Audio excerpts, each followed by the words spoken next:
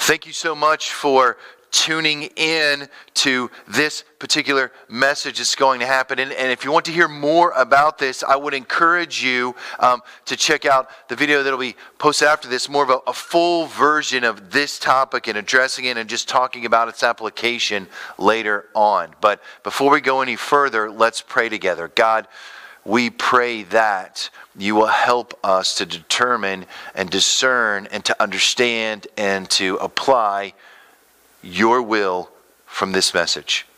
So Lord, help us to understand its point and its meaning and what it means for us and how we can help others draw closer to you and bring you glory. In Jesus' name we pray. Amen. So when you talk about sin, we know that sin is so bad for us and it's just can be devastating. Here's some reasons why. When we sin, what happens with sin is it breaks our relationship with God and others. It creates these divides. Now, there are generally three categories that sin can be placed in. There's original sin, which the scripture tells us is passed down through the mail, that we're all born with. None of us are born perfect and holy. That was only for Jesus. But we know that there's original sin. Every person has original sin, which they must be forgiven for.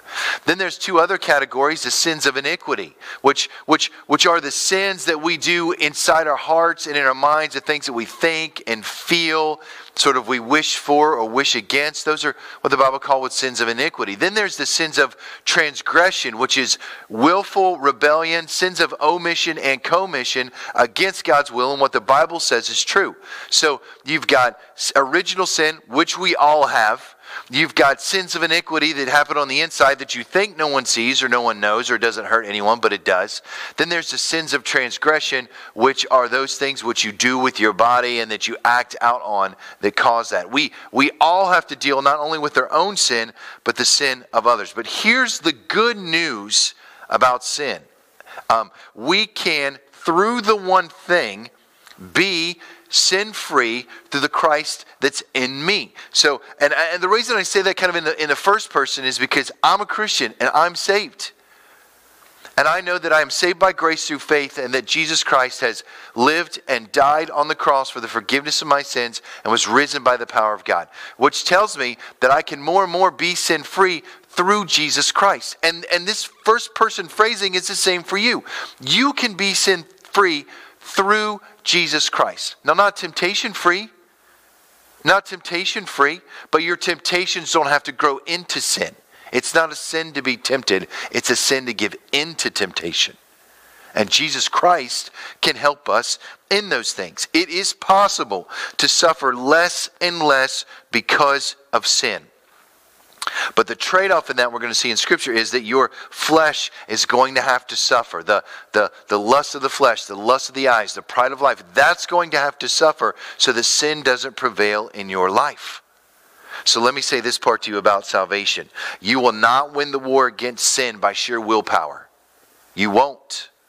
You will not be able to just simply go, I'm not going to give in to temptation simply because I will it. You need the power of Jesus Christ in your life, which only comes through salvation. Only comes by confessing with your mouth that Jesus is Lord. By believing in your heart that God raised him from the dead. Then you'll be saved. Then Christ will dwell in through the power of the Holy Spirit. Then you'll have the tools that you need to overcome sin that is in your life through the power of Jesus Christ. You can't just willpower. You can't bootstrap it. You can't just commit it. You need something greater than yourself to overcome that sin. It's salvation. Now, let me give you some context of where sin plays with us and messes with us in our life. Who you live for will determine the intensity of your suffering and your joy. If you live for yourself, if you live for Jesus, live for your kids, live for your job, work every week, so for the weekend, money in, money out, who you live for will determine the intensity of your suffering and your joy. And there will always be suffering in your life this side of heaven, and there will always be joy that can permeate no matter what the circumstances exist. So you just got to wrestle with the question, who do you live for? So let's look at verse 1 of chapter 4 in 1 Peter. when it talks about this concept of sin and sin ceasing in our life. So, since therefore Christ suffered in the flesh, arm yourselves with the same way of thinking, Christians. For whoever has suffered in the flesh has ceased from sin. So here's the middle part of this verse that helps us. You've got to arm yourself with the same thinking of Jesus, which is what? That I suffer, that I allow my flesh not to rule me. Maybe you'd say it this way. Christ endured a whole lot of discomfort in the flesh, to say the least, thinking of Easter in his life, so that he could commit himself and his will to bring God glory and make disciples. So when we purposefully, by the power of the Holy Spirit, suffer in the body in order to do God's will, God will help us to resist sin.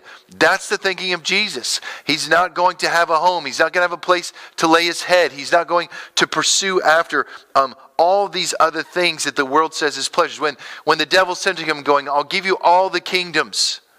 Use your miraculous power to feed yourself. Use your miraculous power to save yourself when you jump off this highest point of the temple. And Jesus was like, no, I'm here to do the will of God. I'm here to do what he wants. So in this thinking of Jesus, he's like, look, I've got to mortify the flesh. I've got to resist sin by putting my flesh down, which is always screaming and pushing after me to want to do those things which gratify myself instead of glorify who God is. So what does it take to cease sinning? What does it take to cease sinning? It takes the heart, it takes the mind, it takes the soul, it takes the strength of Jesus Christ as modeled in the Bible and by maturing Christians. So you've got to think like Christ and feel like Christ and act like Christ and do like Christ in order for sin to cease. Now remember, sin is seeking to destroy you, not only to keep you out of heaven and separated from God, but to break every work relationship and spousal relationship that you have in your life. So when it comes to that, I would say to you, become more like Jesus Christ.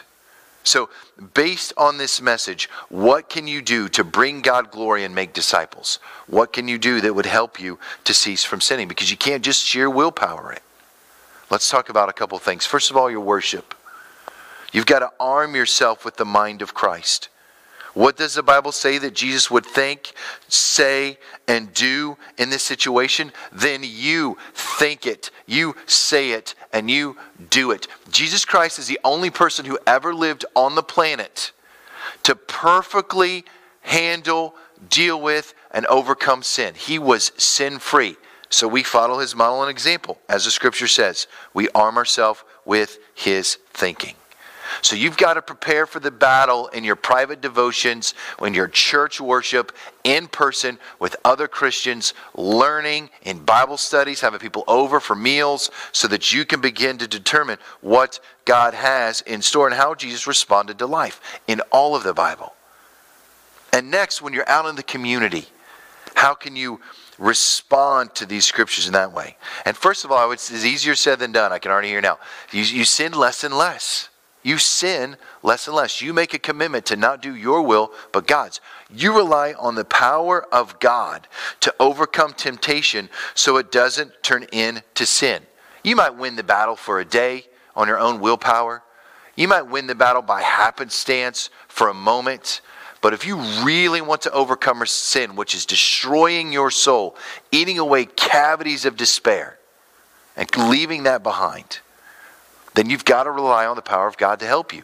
And you can, it wouldn't be in the Bible if it wasn't, you can actually sin less and less.